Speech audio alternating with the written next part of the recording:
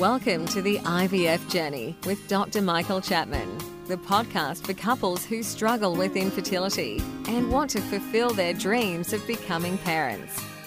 To access previous episodes packed with ideas, solutions and tips that actually work, head over to Dr. Chapman's IVF podcast on iTunes. You can also ask questions by contacting Dr. Chapman's rooms on 1-800-111-483 or by emailing him michael.chapman@ivf.com.au. Today, let's talk about something I see not uncommonly, and that's the couple where the male has found a new partner and in the previous marriage they had children and he's been through a vasectomy. At that point in time, he thought his family was complete, he thought the relationship was complete, they were going to live happily ever after. But as we all know in modern society, that's not necessarily the case. So I suppose my first comment would be, while vasectomy is a very convenient way of contraception from the women's perspective, it does to some extent close the door for the future, given that 50% of marriages don't last. So first comment, think twice about having a vasectomy, particularly if you're below the age of 40. They're the ones I see most. Coming to the fertility clinic with a new partner saying, I've had a vasectomy, where do we go from here? Now the options are, the first is a surgical procedure to join the two ends of the vas deferens which have been cut to produce sterility.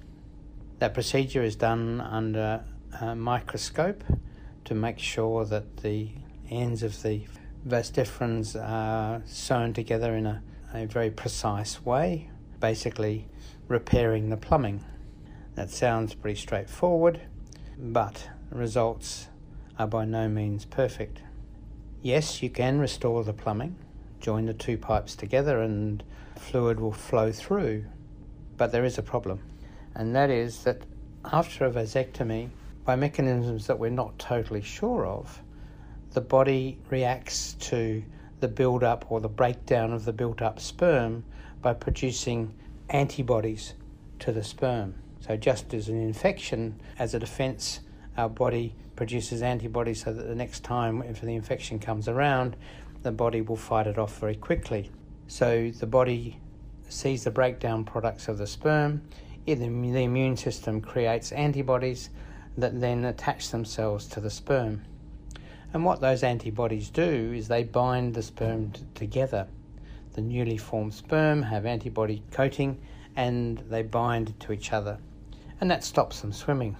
Those antibodies and the levels of them are primarily related to the length of time the vasectomy's been done. So it was only done in the last year or so. The incidence of antibodies is relatively small, but by 5 years, it's almost universal. So even though the plumbing can be restored, the sperm won't necessarily swim and produce the needful pregnancy.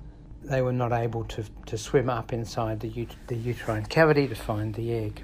So relatively expensive procedure to reverse it, but more importantly, the chances of a pregnancy are not by any means 100%.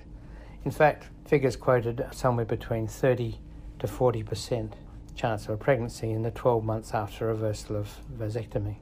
And if you're an older man, you've probably found an older woman to partner up with, and obviously her age starts to play a part in your chances of success.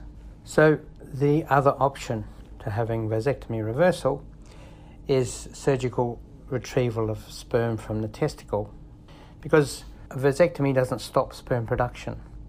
Sperm production carries on and it just doesn't go anywhere and the sperm break down.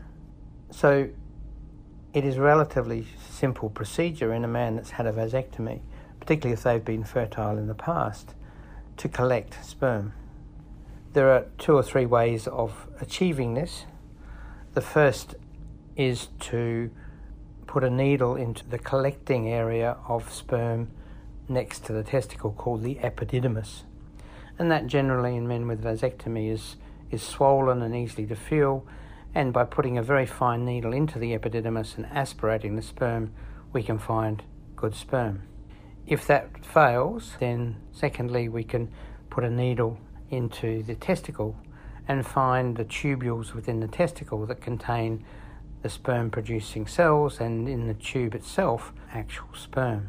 The third way, and the experts in the field generally say it's got the highest chance of success, is to make a little incision in the scrotal skin, a little incision in the testicle, and then under a microscope pull out those tubules I was talking about to deliberately find the sperm.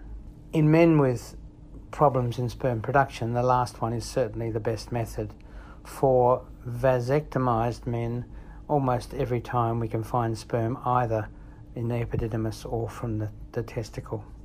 The procedure of needling the testicle is generally able to be done under local anaesthetic, but I have to say most men, and if I had it done myself, would ask for a general anaesthetic.